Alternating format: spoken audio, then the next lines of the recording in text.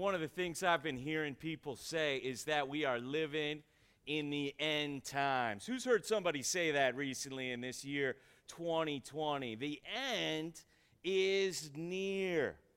I remember one time I was working with some high schoolers, some high school young men, and we were having a small group, and we were actually talking about the passage we're going to look at in the scripture today.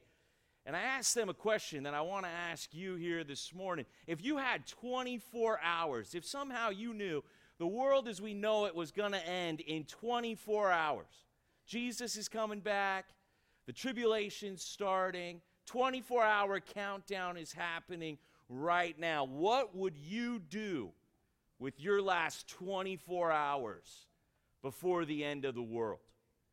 And I really want you to think through that. What would you do if you knew you only had, somehow you know there's 24 hours left? Where does your mind go right away? I would do what? I remember one of those guys, he was like, he knew right away. He was like, I would go to Disneyland. That's what he said right away. He's like, I'm at Disneyland.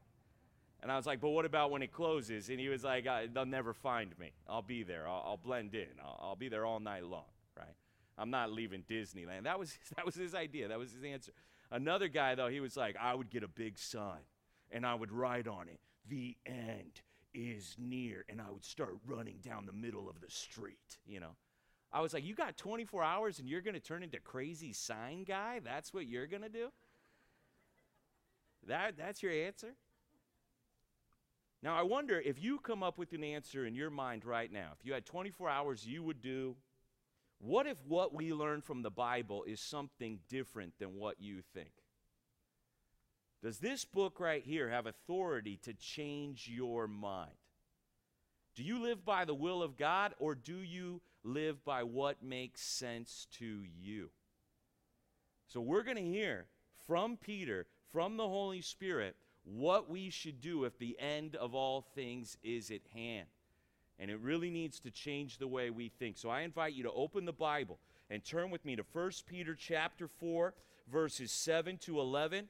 This is page 1016. If you got one of our books, 1 Peter 4, 7 to 11. I'm so glad you're here. We can have a shady, sweaty Bible study here together. I love studying the Bible with all of you. In this passage, it's going to say, the end of all things is at hand, therefore. And we're going to get into what we should be thinking about if the end is near. So out of respect for God's word, I'm going to ask if we would all stand up as I read this scripture. Let's give it our full and undivided attention. This is the very word of God. The end of all things is at hand. Therefore, be self-controlled and sober-minded for the sake of your prayers. Above all, keep loving one another earnestly, since love covers a multitude of sins. Show hospitality to one another without grumbling.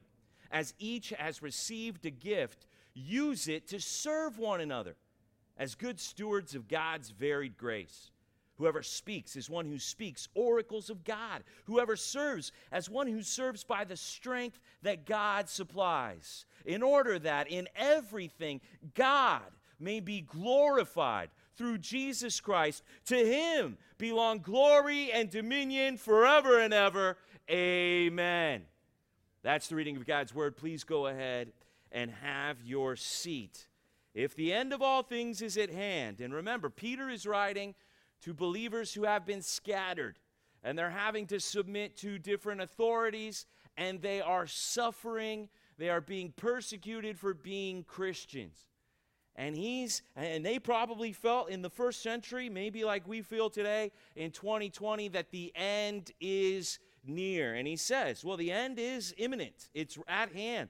It's right there. It could happen at any moment. And because the end is right there at hand, therefore, okay?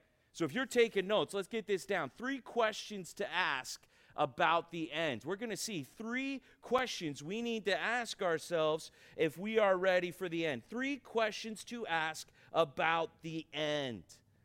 And the first one is right here in verse 7. The end of all things is at hand. Therefore, be self-controlled. Okay, you got to get yourself together. Keep yourself under control. Sober-minded. Let's think clearly. let's think reasonably about this. For the sake of your what? For the sake of your prayers. Wow. Okay, so first thing, if we've got 24 hours left, first thing we should think is I need to pray. Let's get this down for the first question to ask yourself if the end is at hand. Is God your first responder? Is God your first responder? We're very familiar in our culture with the idea of the 911 call, an emergency, an urgent situation, something where we feel like someone might die, we might be at the end, we call 911. That's our emergency call, and we have some brothers here at our church who faithfully answer those calls, who protect and serve. We have police officers, firefighters, serving as first responders. Hey, when you have a situation in your life, can you honestly say that your go-to first reaction is to pray to God like He's the one you need to come to your rescue, like He's the one you're expecting to come through? Is God the one you're turning to, and you're, instead of getting anxious, and instead of trying to just escape what's going on and get your mind on something else, do you direct your thoughts in prayer to God? Is God the one that you're calling out to in case of the end being near, in case of emergency? Are you calling out to Him every morning like the only way I'm going to make it through today is if the Lord is with me? Now look here in 1 Peter 3, verse 7. Let's go back to chapter 3, verse 7, everybody, and look at how he's been building this theme of prayer. He was talking to the husbands here, and he said we need to live with our wives in an understanding way. And he said at the end of that verse, look at 1 Peter 3, verse 7, so that your prayers may not be hindered. Hey, husbands, if you're not right with your wives, don't think you're going to be right with God and you could just pray. Look at how he says it in chapter 3, verse 12. The reason we need to be right in how we deal with other people, even if people are being evil to us, we need to respond to them in the right way. For the eyes of the Lord are on the righteous, and His ears are open to their prayer. Now, in chapter 4, verse 7, he's saying, if the end is at hand, keep yourself self-controlled and sober-minded for the sake of your prayer. So we've seen now 3 times he's expecting that we are people who pray.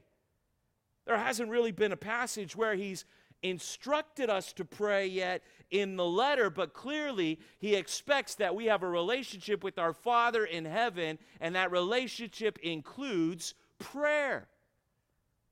Now, what I've learned about being in the church in America is we cannot assume that everybody here is praying. And yes, we should pray without ceasing. We should be constantly directing thoughts to God. We should get together and pray with one another as often as we are able. But I'm talking about you spending quality time with God in the secret place. If you had 24 hours left, would you spend the first hour of it, the first 2 hours of it, praying to God, thinking if anything good is going to happen in these other 20 hours, I need to start out with prayer? See, Peter has that expectation for these people, and I wonder if prayer is the first thing that Peter goes to if the end is near, because he remembers what happened in the last 24 hours of Jesus' life. Everybody, grab your Bible and turn to Luke 22:44. It's on page 882 if you got one of our books. And let's now go back to Jesus' last 24 hours on planet Earth. We're talking about the end is near for Jesus. He's going to die on the cross. And so he's had the Last Supper. He's passed around the bread and he said, this is my body. He passed around the cup and he said, this is my blood. And now he's taken Peter, James, John, a few of his closest disciples, and they've walked down now towards the Mount of Olives outside the city of Jerusalem, and they've come now to the Garden of Gethsemane. And because this is the last night of Jesus' life, he's going to go to this quiet place outside the city, and he is going to pray. Who here today has ever been to the Garden of Gethsemane before? Anybody ever been there? One of the most powerful places you can ever go to on planet Earth. They've got these olive trees that are hundreds, if not thousands of years old. I remember once when I was at the Garden of Gethsemane, I asked somebody there, could this tree, and I felt like foolish after I said it, but I was like, could this tree have been there when Jesus was praying on that night, right? And they said, no, not because olive trees don't live that long, because they do live for thousands of years apparently, but because the Romans burned down the entire city. That's why they didn't think it was those trees. But these trees look so old as you're in this garden. And you know what olives are used for. Olives are squeezed and they're pressed and they're turned into olive oil. And there's a picture of Jesus being there, lying with his face on the ground, praying to God, feeling the pressure that he is about to bear the weight of your sin. He is about to experience the judgment from God that you deserve, and yet he is going to stand in your place. Up there on the cross, he is going to take the wrath of God for you, and he's feeling the heaviness, the weight of that, and he is praying. He's pouring himself out. He's squeezed out in prayer. That's what's happening here in Luke 22. Look at what he prays. Let's go back to verse 42. He's saying, Father, if you are willing, remove this cup from me. Nevertheless, not my will, but yours be done. I mean, he's feeling such a weight of having to drink the cup of wrath for your sin that he's asking the Father if there's another way, but nevertheless, he's not in it for himself, whatever it is, the will of God. And he commits himself to dying on the cross, and he's spending time here praying about it to the Father. And it says in verse 43, in answer to his prayer, there appeared to him an angel from heaven strengthening him. And being in agony, he prayed more earnestly. So he's given all he's got to this prayer. He's poured himself out. He's doubling down on this passionate prayer to God, and his sweat became like great drops of blood falling down to the ground. It's like he's getting just squeezed. And when he rose from prayer, he came to the disciples and found them. Here's Peter, who's writing now that if the end is at hand, you should pray. And here's Peter sleeping for sorrow. And he said to them, why are you sleeping? Rise and pray that you may not enter into temptation. So when Jesus told the disciples that he was going to his Father, that he was leaving them, there was such a sorrow, such a sadness on the disciples. That's such a burden on them. They don't know how to deal with it. It's so overwhelming that they're just like sleeping. They're so sad. They're just like, I got to go to sleep. I can't deal with the emotion, with the thought of Jesus leaving us. And so Jesus says, hey, you guys need to wake up and pray, or you're going to fall into temptation. Now, if you read through the whole story in the Gospels, you know that 3 different times Jesus comes to his disciples there in the garden, and they keep falling asleep, and he keeps saying to them, watch and pray so that you're not tempted. And then later on this same night, 3 different times, someone's going to say to Peter, hey, weren't you there with Jesus? Hey, aren't you one of his disciples? And 3 different times, he's going to deny that he even knows Jesus before the rooster crows. And then after Jesus rises from the dead, 3 different times, he's going to look Peter in the eye and say, do you love me?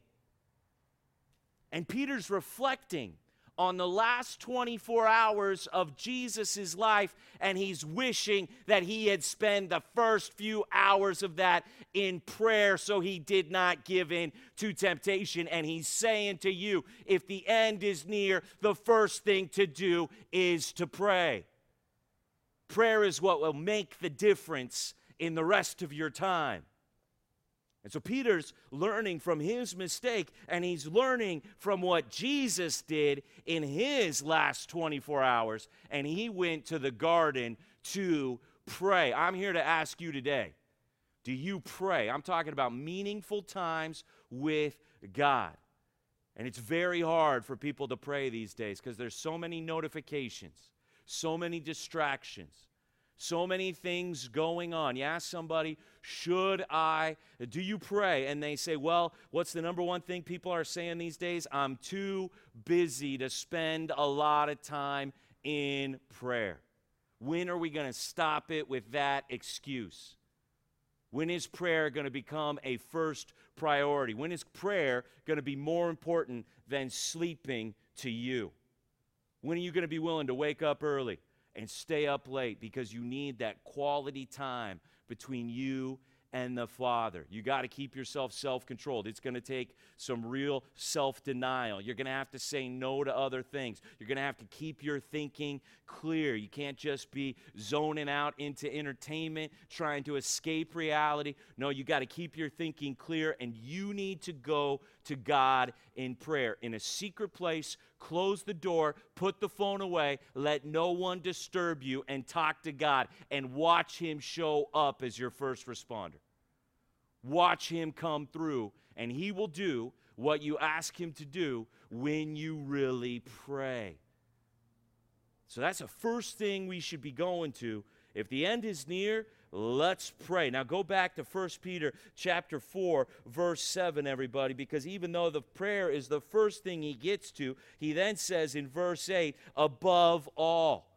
So even though this is now going to be the second thing, he's going to give it a place of importance. He's going to give it a place of priority. Hey, you need to be ready to pray. But above all, and look what he says here, above all, keep loving one another earnestly, since love covers a multitude of sins. So that's verse 8. Verse 9, show hospitality to one another without grumbling. And then verse 10, as each has received a gift, use it to serve one another. So there's a phrase in verse 8, verse 9, verse 10. Above all, love one another, show hospitality to one another, serve one another. Who should be coming to your mind if the end is near? The people right here, one another, the brothers and sisters in Jesus Christ.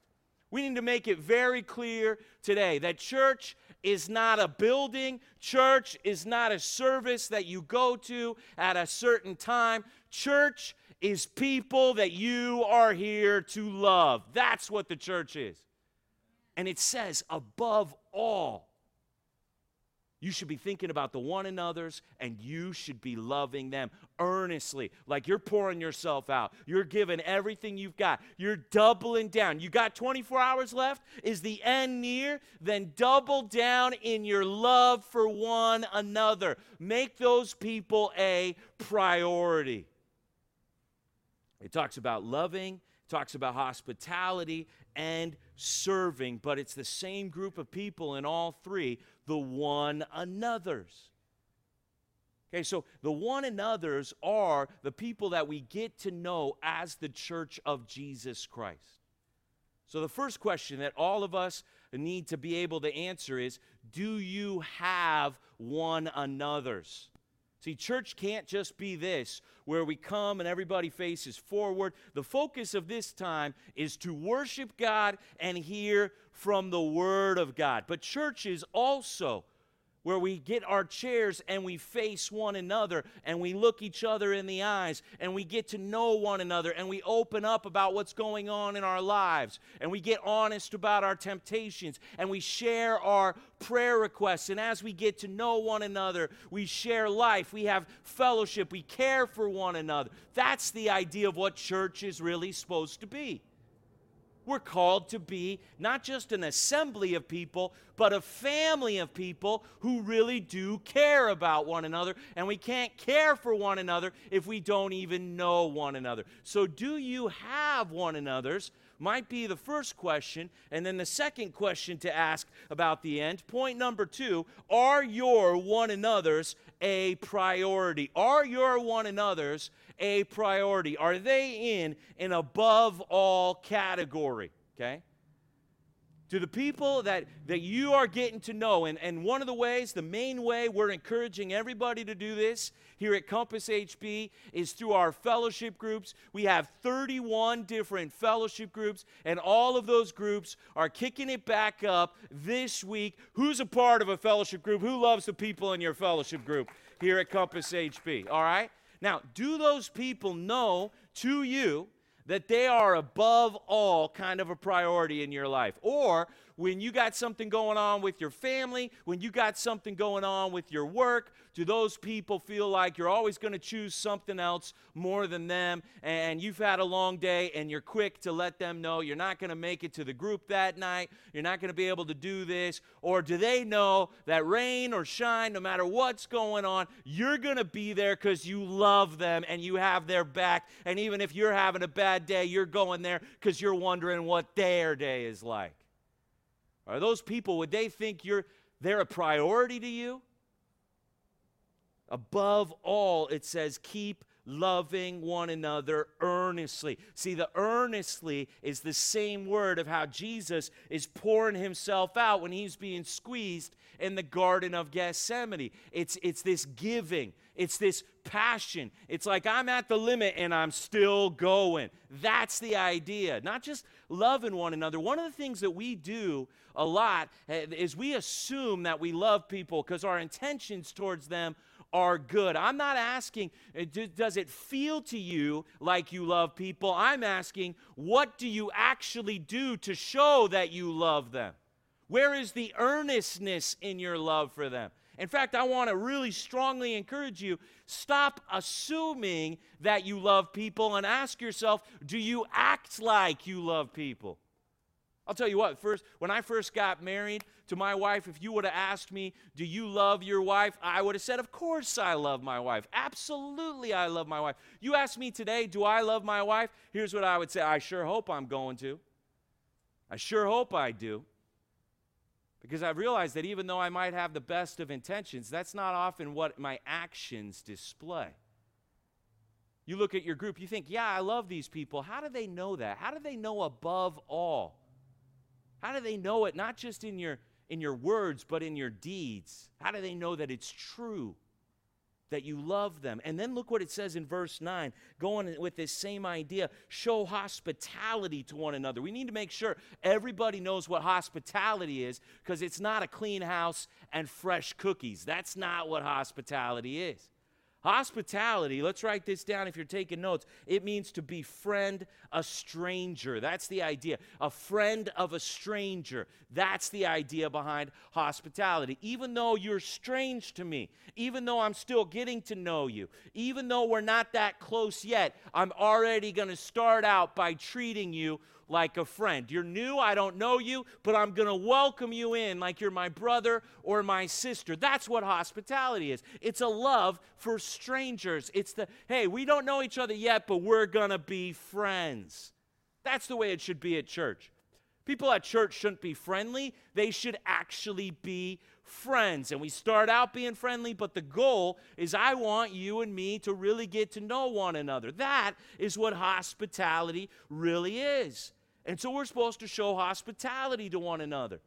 Not just huddle down with the people we already know. Not just go into our comfortable circle of friends or our clique and just keep talking to the people that we already know. No, we're here to befriend strangers. We're here to welcome new people. We're here to say, hey, I don't know you yet. Let's get to know one another. Now, let's just get honest. We're no good at that in Southern California, all right? In other parts of America, if you drive by somebody on the road, they'll wave at you. They don't even know you. They're waving at you. I don't know if you've ever been to one of those places. You're like, this is a little disturbing. Everybody around here is very nice. Here in California, if I drive by you, I'm probably angry at the way you're driving. That's how we roll around here. I see you in the store. I'm like, hey, I won't make eye contact with you if you won't make eye contact with me. How about that? We roll a little different around here. There's a lot of people around. You can get numb to that. You can get cold to that. In fact, if we're living towards the end, if the end of all things is at hand, one of the things we know about the end is the love of many is going to grow cold. Is your love grown cold? See, Peter, he knows about what it's like to welcome people you don't know.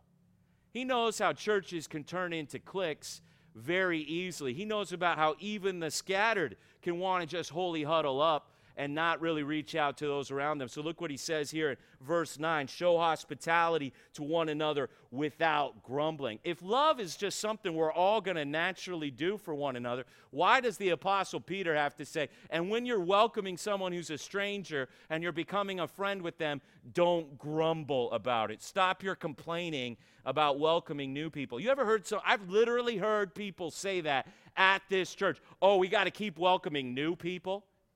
I've heard people say that. Like maybe you've said that. Hey, Peter's talking to you. Quit the grumbling. This is what we're here to do. We are here to welcome people, and there's something powerful about love. There's something powerful when you show people a kind and generous response. Look what it says in verse 8, this phrase that's actually a quote from the book of Proverbs. Love covers a multitude of sins. When you love people, you can actually cover over a lot of offenses, a lot of ways that people might rub each other the wrong way or offend one another. If you come in ready to love people, you can actually cover over a lot of those offenses by the way that you love. Go to Proverbs chapter 10, verse 12. Everybody, turn there with me. Proverbs chapter 10, verse 12, because that's where this is quoted from. So let's go get some wisdom from the book of Proverbs, chapter 10, verse 12, page 534. If you got one of our Bibles, we're going through this right now on Scripture of the Day. Who's getting wisdom from the book of Proverbs right now with us? Who's reading the Scriptures? Right? More valuable than gold. Well, let's get some of this wisdom. Peter clearly thought this was important. He said, love one another earnestly, because here's the thought. Here's one of the motivations to love. Love covers a multitude of sins. What does he mean by that? Well, look at Proverbs chapter 10, verse 12. One of the things we've learned about studying the Proverbs is that when there's two lines, sometimes they're a contrast. They're opposites. And so when you compare the two lines to one another, you can understand what it means by seeing how they are opposite of one another. So it says here, hatred stirs up strife, but love covers all offenses. So here's what's going to happen. If you're in a fellowship group, if you're trying to love other people at church, strange people coming in you don't know, and you go up to them to try to give them, the social distancing of fellowship, I guess, basically these days, right? You try to come and welcome them with your eyes above your mask, whatever you can do to communicate to them that you care, right? You're trying to bring them in. Inevitably, if you try to love people, somebody is going to hurt you. They're going to stab you in the back. They're going to say something bad about you to your face or to somebody else. At some point, someone is going to say something in your group or something to you personally that will offend you. You might even feel like they've sinned against you. How are you going to respond in that moment? Well, you got different options. According to Proverbs 10:12, what you could decide that even though they've offended you, your love could just cover over that offense. You could just go earnest in your love and keep giving yourself even past your limit, and you could just keep loving them. Or you could say, I didn't like what they did to me, and you could start stirring up strife. That would be the opposite of love. That would actually be a response of hatred. And you could take that evil that was done to you, and you could respond with evil yourself, and we could start dividing, separating, isolating. We have a choice. Every one of us is going to face this situation. If you're here at church loving people, someone at some point, I guarantee you, will offend you, and that's your moment right there. You're going to double down on love, or you're going to start stirring up the pot a little bit, because after all, they started it. Now, anybody here at church want to say amen that people at church are going to offend you? Anybody want to get honest here today? We're supposed to cover over that. See, we have this idea today that because they did that to me, like my rights have been violated, I've been disrespected as a person, and so therefore I need to defend myself. And wisdom is telling you, no, you don't. Just love right over that. Cover that offense with your love. That's what wisdom says. That might be different than how we think, but that's real wisdom.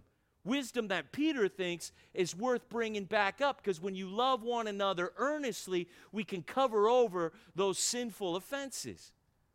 Go over here with me to chapter 17, verse 9. This is standard church procedure in Southern California these days, unfortunately. Look at Proverbs chapter 17, verse 9. It says our same principle. Whoever covers an offense seeks love. When somebody does something, you're not feeling it, you're not appreciating it, you could cover over that with love. But here's the other option, another contrast here. But he who repeats a matter separates close friends.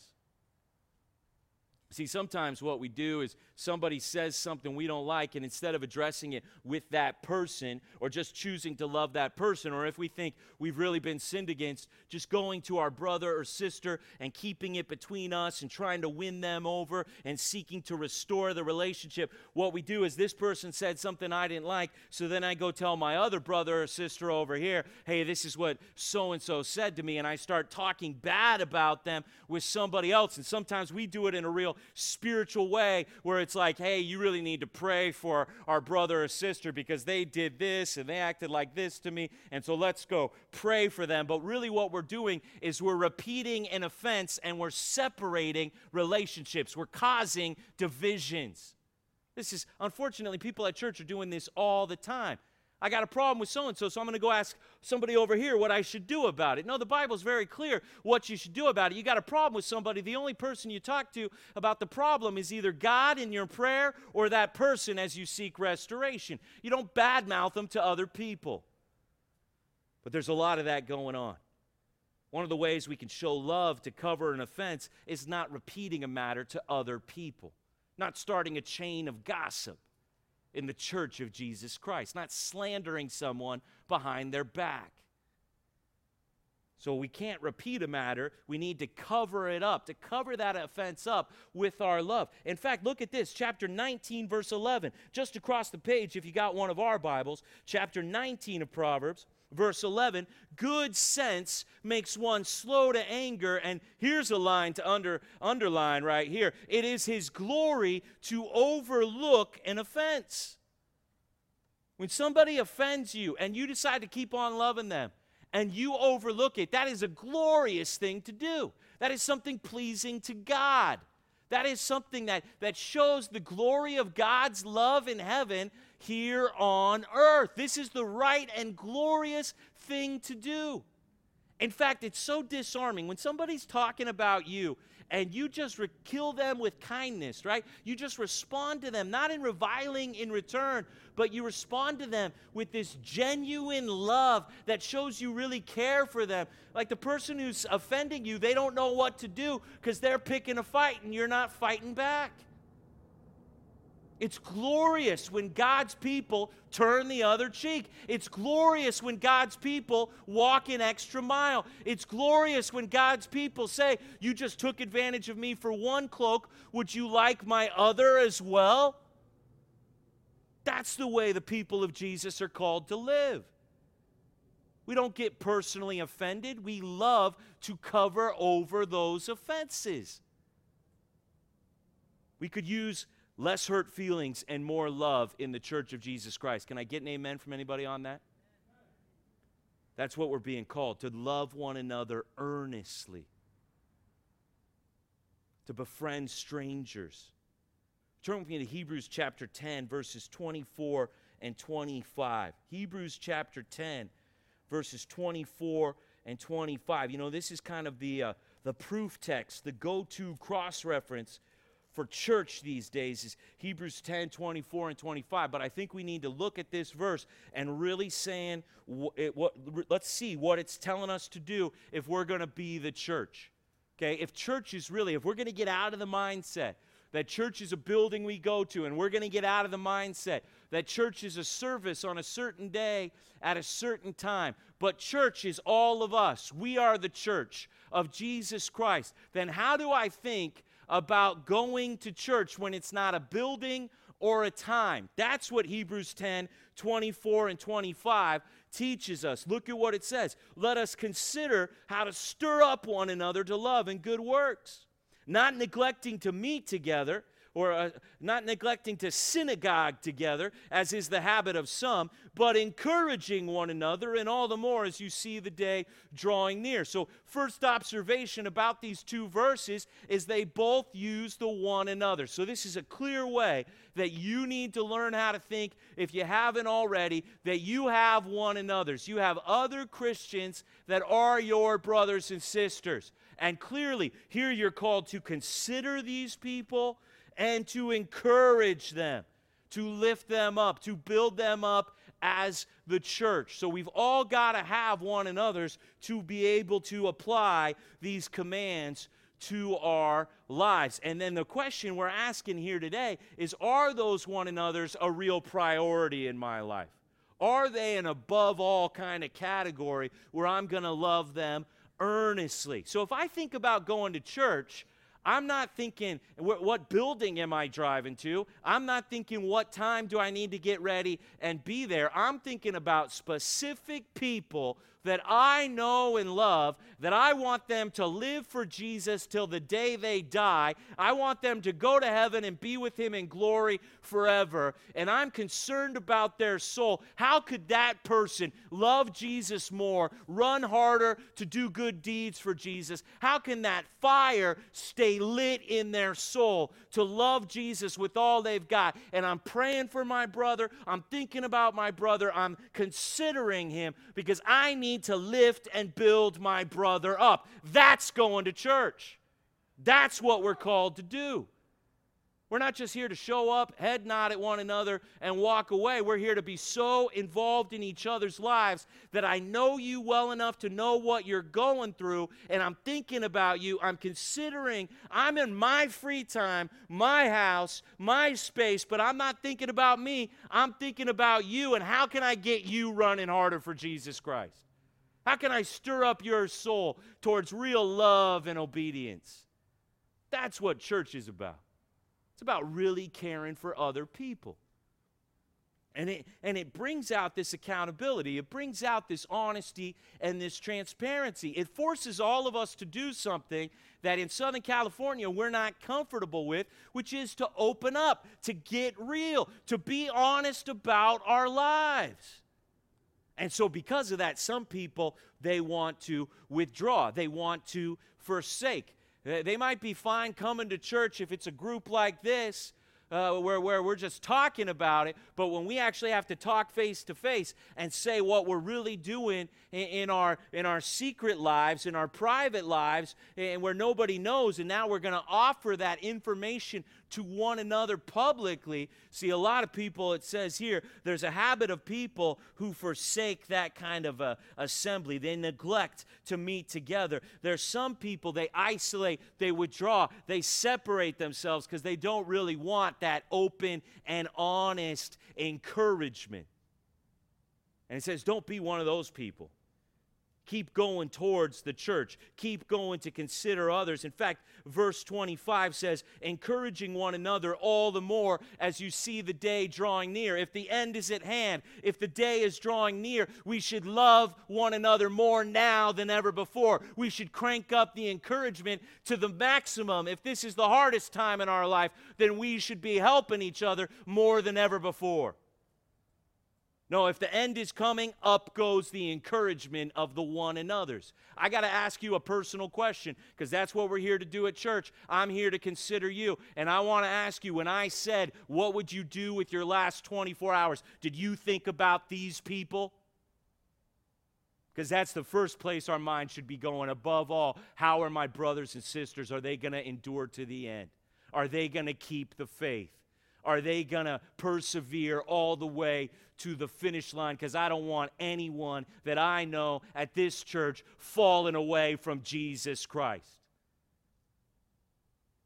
And so I'm here to encourage them, to give my life for them. If this is the end, we should go down together. If this is the last 24 hours, I remember looking at those young men in that small group and saying, guys, if we've got 24 hours, I want to spend it right here. I want to spend it with you. If this is the end, let's do it together. Let's encourage one another all the way to Jesus.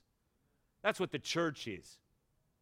It's a group of people that have each other's back no matter how bad it gets, no matter how hard it gets. We are in it to the end. Go back with me to 1 Peter chapter 4, because he says we're supposed to love one another. Just a few pages over to the right here.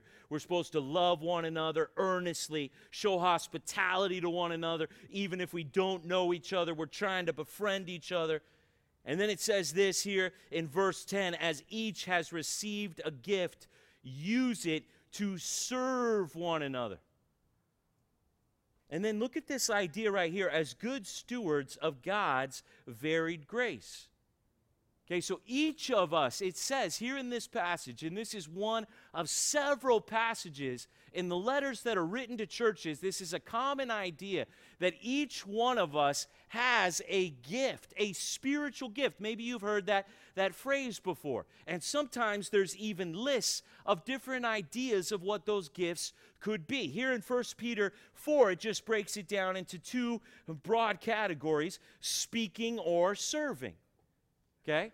And if you're speaking in the service of God, you should use the oracles of God. Make sure you're saying what God says. If you're speaking to encourage someone, to teach someone, to evangelize someone, you better be saying what God says. Use God's words. Make His words your words when you're speaking. And if you're serving, well, it's hard to serve other people. It's hard to put them as more important than yourself. We had a great group of servants. I mean, these easy ups, these tents don't just pop up themselves, right?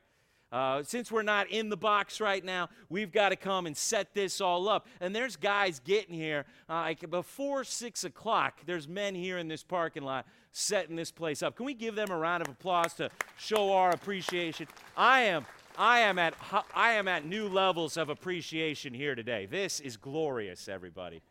This is beautiful. This is the shadiest sermon I've ever preached out here in the parking lot. This is beautiful. So we got, see, and there's this strength that God supplies. See, serving other people is going to push you past what you feel like your limit is, but God gives you out of His everlasting energy, out of His grace that is sufficient in your weakness. He gives you what you need. He gives you the strength. He supplies it so that you can serve, so that you can keep giving, keep going. So if you're speaking or you're serving, if you're doing something where you're really trying to reach somebody's soul, or you're just doing something practical to help us all gather together, hey, do that through the words of God, by the power of God. And then it says very clearly, do that for the glory of God, in order that in everything God may be glorified. Please don't serve here at the church so people will think you're spiritual. Please don't serve here so people will think, wow, look at that person and see how they're serving. Serving is not about us. Serving is about the glory of God. And you have a gift that God has given you that He is expecting you to use to serve Him. So the very idea of church is that being a part of the body of Christ, being one of the one another's, we are here not for ourselves, but to serve others. We are here not because we're the most important person in the church, but because we're the least important person in the church, and we're here to lift everybody else up. Now, let's just get honest. In Southern California Christianity, that's not why people go to church. In fact, many people are deciding what church they're going to go to based on how it works for them. But it's saying we're not here to make the church work for us. We're here to make the church work. We're here to do work for one another. We are here to serve. Let's get that down for question number 3 to ask about the end. Are you here to serve or here for self? Are you here to serve or here for self? What was your motivation coming to the parking lot here this morning? Were you thinking, I've got a gift and I want to see how I can use it, how I can glorify God? And I hope you're encouraged by that thought that you have a gift. Okay, God has given you something to do. In fact, what you have to do is something unique that you bring to the body. Okay? This is an analogy that the Scripture often uses of the church, that we are all like one body. We're called the body of Christ. And just like our physical body, we would say, that's my body. I got one body. But then we got fingers, we got hands, we got arms, we got legs, we got eyes, ears, nose, right? Head, shoulders, knees, and toes. We got it all, right? We got many parts, one body. That's us. You have a role to play. You have a specific part. God, when He put His Spirit in you, there was something the Spirit gave to you that you're meant to use, that nobody else can do what you're here to do here at this church. That makes every one of us essential. That makes every one of us integral to this body really operating. There's parts of the body you could survive without, but you would rather have those parts of the body operating at maximum efficiency. You are a part of the body. Go to 1 Corinthians chapter 12, where it really develops this analogy of the body. 1 Corinthians chapter 12. And it talks about the same idea of spiritual gifts, and then it takes it into this idea of the body. Look at it with me here in 1 Corinthians chapter 12, starting in verse 4. Now there are varieties of gifts, but the same Spirit. There are varieties of service, but the same Lord. There are varieties of activities, but it is the same God who empowers them all in everyone, and to each is given the manifestation of the Spirit for the common good. Okay, so everybody, we all have the same experience, that when we were saved in Jesus Christ, when we believed that Jesus died for us and He rose again. So my old life in sin is now dead, and I have a new life in Jesus. At that moment, we have a new heart. It's like our soul was awakened, and God put His Spirit in us. All of us have the Holy Spirit of the living God in us as Christians. But the Spirit is gifting each one of us differently. He's doing a different work. So it's the same Spirit, but different gifts, different ways to serve, different things we're going to do. So we can all relate to it, but it's different for every one of us. And look at verse 12. Look at how it says it here. Just as the body is one and has many members, and all the members of the body, though many, are one body, so it is with Christ. For in one Spirit we are all baptized into one body. So it doesn't matter if you're a Jew or a Greek. It doesn't matter if you're a slave or free. We were all made to drink of one Spirit. For the body does not consist of one member, but of many. If the foot should say, because I am not a hand, I do not belong to the body, that would not make it any less a part of the body. And if the ear should say, because I'm not an eye, I do not belong to the body, that would not make it any less a part of the body. If the whole body were an eye, where would be the sense of hearing? If the whole body were an ear, where would be the sense of smell? But as it is, God arranged the members in the body, each one of them as He chose. Goes on to say here that every single part of the body is indispensable. Literally, we cannot do church without you. You're a part of this body of Christ. And so the question is, are you serving? Are you using the way that God is? And I hope that encourages, because some of you will think, well, I'm not like so-and-so, or I can't do this like that. That's fine. You don't need to compare yourself to other people. You just need to be who God made you to be.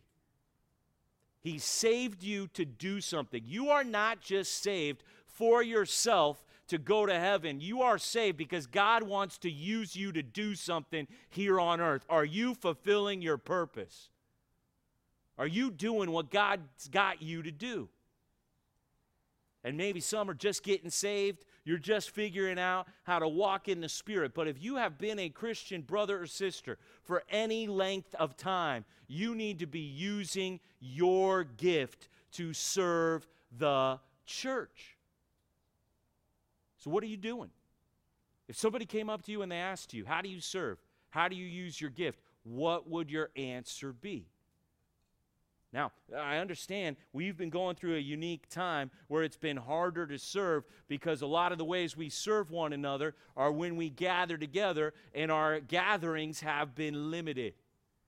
But we are now fully operational outside, and that means every single thing we do, there is setup and there is tear down. So you want to talk about practical needs that we've got? We need people to get here early and set up all of this. We need people to stay after the second service and tear it all down. Please don't tear it down after this service. Don't get so inspired by the sermon that you want to start putting stuff away, okay? But after the second service, we're going to need to tear it all down. All those goodie bags that are on your seats, they don't magically appear. People are putting those together here beforehand. So we got lots of practical opportunities to serve with these outside services. Another thing that we're out there doing again now on Saturdays is we are out there speaking to people the good news of Jesus Christ. So we are going to be out there serving. People are out and about. I don't know if you've seen the parks or the beaches, especially when it's not super hot. There are tons of people outside these days. And we are finding that people are open to talking about some good news because they're tired of the bad news. They're sick of the fake news. And we had a lady yesterday. We were preaching the gospel there. A few of us had gathered. We were preaching it out there at Central Park, Huntington Beach. And this lady, she just came and sat down with us, started listening to the gospel. I got to talk to her, and she shared with me that she came to the park just to get away from all of the negativity going on in the world. And what does she stumble upon? The best news she's ever going to hear in her life, the death and resurrection of Jesus Christ. We are out there. We're going to be out there every Saturday from this point on, serving, speaking the very words of God. So those are some things we're going to be officially doing, but you don't need an official role to use your gift to serve the church. You don't need a recognized position. You don't need a name tag to build up the body of Jesus Christ. There is nothing keeping you from doing what God has equipped you to do, from using your gift to serve others here in the church of Jesus. So what are you doing? Now, if you look in that goodie bag that somebody served you by putting there on your seat, everybody open up that goodie bag and pull out the card that says love and serve, okay? Because let me just make it very clear that we have 3 pastors here at this church, and I'm so blessed to work with Pastor Bill and Pastor Dan. And the way we think about being a pastor is that we are here to serve you, okay? We are here to shepherd your soul. We really care about you. And so if you are not a part of one of our 31 fellowship groups, if you're newer to our church, or maybe you've been here for a while, but it's been hard for you to get really connected, really plugged in with the one another's. If you fill out, there's a card in there. Does everybody see that love and serve card? Can everybody pull that out? Hold it up if you got it. Anybody got it? Love on one side, serve on the other side. So if you would like to meet with a pastor on the love side, if you're like, hey, I want to get in a fellowship group, I'm not in one. Hey, I've had some problems with my fellowship group, maybe I could get some counsel about. You fill out the love side of that card. You could put it in the baskets, the Be the Church baskets on your way out. You could hand them to one of the pastors. We will respond to you this week. We'll meet with you. We'll talk about how you can get into the one another's here at the church. We'll help you get plugged into one of the fellowship groups that could be a good fit. On the other side, if you're like, hey, I want to do more at the church, put me in. I want to do something. Hey, fill out that serve side. Fill out the serve side and let us know maybe if you want to do speaking, if you want to do serving. Maybe you have an idea. Maybe you're just ready. You're just here to serve. What do you need? I'm here to do it. We have a lot of needs. Hey, I want to help meet those needs. Great. Fill out that serve side. If you're not already serving somewhere, you can fill that out. We will get back to you about it. We want to help you do what the Scripture is commanding you to do. It is telling you this is how to think. You got 24 hours left? Pray. And then think about the one another's. How can you love them? How can you reach out to them? I mean, the idea is if the end is at hand, I would still be reaching out to strangers to befriend them down to the very end. I'd still be trying to serve and pour myself out and give of myself earnestly down to the very end. And I know when we go through these things, When we go through these three questions, is God your first responder? Are your one another's a priority for number two? Are you here to serve or here for self? I mean, those can be intense questions. That might challenge you to really change how you're thinking about your life. Let me encourage you. You're not being asked to do anything here that Jesus Christ didn't do for you in his last 24 hours. When Jesus knew the end was near, I mean, it says this in John 13, verse 1, that when Jesus knew that the telos, the end, the time had come, the end was at hand. You know what Jesus did? He loved his own who were in the world, and he loved them to the bloody end. That's what he did. And when he knew he got to that last 24-hour countdown, he went down to that garden, and 3 different times he poured out his soul in prayer to God. And then he got arrested. He got betrayed with a kiss. He got falsely accused. He got beaten up. He got mocked. He got mistreated. And he got nailed up on that cross, and they pounded that crown of thorns into his skull, and here he is bleeding out. And here they are just making fun of him. Save yourself. And Jesus loved you earnestly. His love covered the multitude of your sins. When you were a stranger and a sinner to Jesus, he treated you like a friend. And he did it without grumbling. Not one word of complaining came out of his mouth when he was paying for all of your sin. Even the Son of Man did not come down here to be served, but to serve and to give his life completely away until there was no more life to give. So I want to tell you, I understand it's hard to do these things, but the reason that you can, that you will, that you are able to love and befriend and serve is because Jesus Christ did it for you. Father in heaven, we come to you in the name of your Son. And Father, we need to confess that a lot of times we're acting like it's hard to love one another. A lot of times we're acting like it's hard to pray. A lot of times we might be grumbling about reaching out to new people, people we don't know, leaving our comfort zone, leaving our circle of safety and security with the people that already have accepted us. Sometimes we're not coming to serve, and we're thinking about ourselves. And Father, how can we call ourselves Christians when we're acting the opposite of the way that Jesus acted for us? We know what love is. Love is what Jesus did for us. Love is when Jesus covered all of our offenses. Love is when Jesus bought the church with his blood. Love is when Jesus served when he had nothing left to serve with. He served to the point of death. And Father, they're supposed to know that we're Christians by our love. And I'm not sure they're seeing that. So Father, we pray that this would be a church where people really love one another earnestly. That Compass Bible Church would be short for compassion. And that when people come here, they would say, there's something different here. I can't walk in and out of here without somebody coming up to me like they want to get to know me. I can't even offend people here because they keep on loving me. It's hard to find a place to serve around here because there's so many people already serving. God, please let us be your people.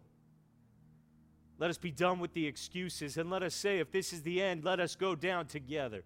If this is the end, let's go all the way to the end like Jesus went for us. Father, please, let us be the church of Jesus Christ. Let us be worthy of his name. Let us lift his name high, that there is someone who will pray for you, who will love you, who will befriend you, who will serve you, and his name is Jesus Christ. We pray this in his name. Amen.